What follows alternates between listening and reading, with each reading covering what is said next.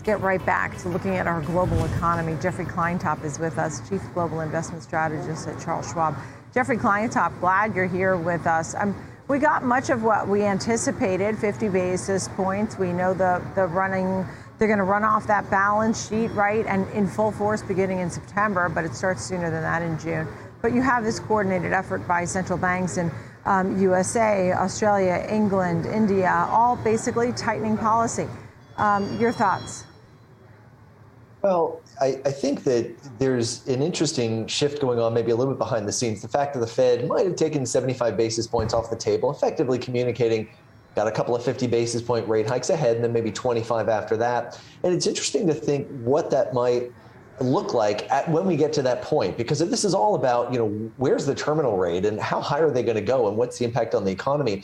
And the Bank of England may have given us a little bit of a glimpse into what that might look like today. Today, the Bank of England did their fourth rate hike in a row to the highest level since 2009, but it revealed a really deep split among the officials there. Three were dissented from the 25 basis point rate increase. They wanted to see 50. 6 of them were in favor of 25 basis points, and 2 of them said, we don't need to hike anymore after today. And so it's sort of interesting as we think maybe after the Fed moves 2 more times by 50 basis points, could we get to later this summer where there's a lot of dissension at the Fed?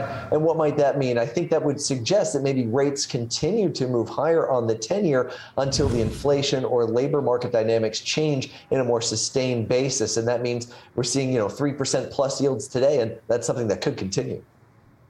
Yeah, I look forward to the day where the Fed can sort of sit steady and sit back a little bit. It doesn't certainly feel like any time soon, and I'm not even sure that we're comparing apples to apples. That being said, you're talking about certain areas. You have short duration stocks outperforming long duration stocks. Could you explain that? And maybe some people can have an interpretation for what it means. Yeah, this is a really interesting phenomenon. It's playing out again today. So in the bond market, when we think about rising interest rates, we talk about favoring shorter duration bonds, shorter maturities to provide some protection against rising rates. And that tends to work well. Likewise, in the stock market, short duration stocks can provide a hedge against rising yields. When the markets pursue a theme driven primarily by rising interest rates, which I think is, again, what we're seeing today, it tends to favor stocks with more immediate cash flows. We call those shorter duration stocks. And it punishes stocks that are expected to deliver a higher proportion of their cash flows in the more distant future, long duration stocks. So to measure duration, we're looking at price to cash flow. Low price to cash flow stocks we call short duration, and they have been outperforming today, this month, last month, this year. And in fact, since rates began to rise all the way back in August of 2020, you can see the magnitude reflected in this chart. It's really been a powerful theme. It's been around for a year and a half and is showing no signs of going away. And this is one way investors can stay committed to the markets, but favor stocks that are actually have the wind to their back here, again, favoring lower price to cash flow equities. Yeah. And I'm glad you brought that to us, because then when we take a look at the international picture and looking at some of the short duration versus long duration names, but at the same time, which I think is really interesting in the international picture, the outperformance that we've seen, not the fact that we outperformed, but that in fact had a solid April, you said outperforming by about 8%, the widest monthly margin in 20 years. Now with the currency exchange and such a strong dollar, was it still an outperformance, and what does it mean now for investors going forward?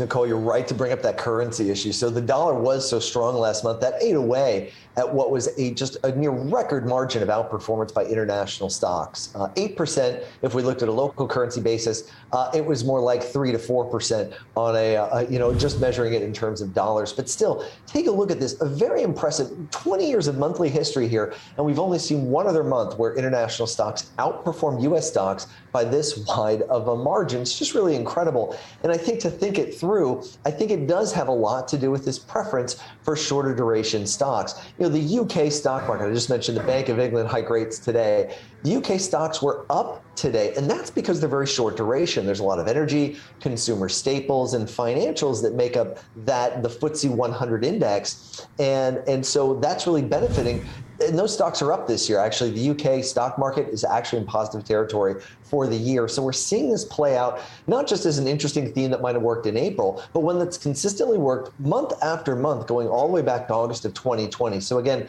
you can find these types of stocks across sectors. It's not just one sector versus another. Even within tech, you can find shorter duration, lower price to cash flow companies vastly outperforming higher price to cash flow. So again, I think this is something that's not only appearing today, but maybe a durable theme for the markets here as we look out to the remainder of the summer. Last but not least, Jeffrey, I'd love to hear what you tell investors, because everything is since.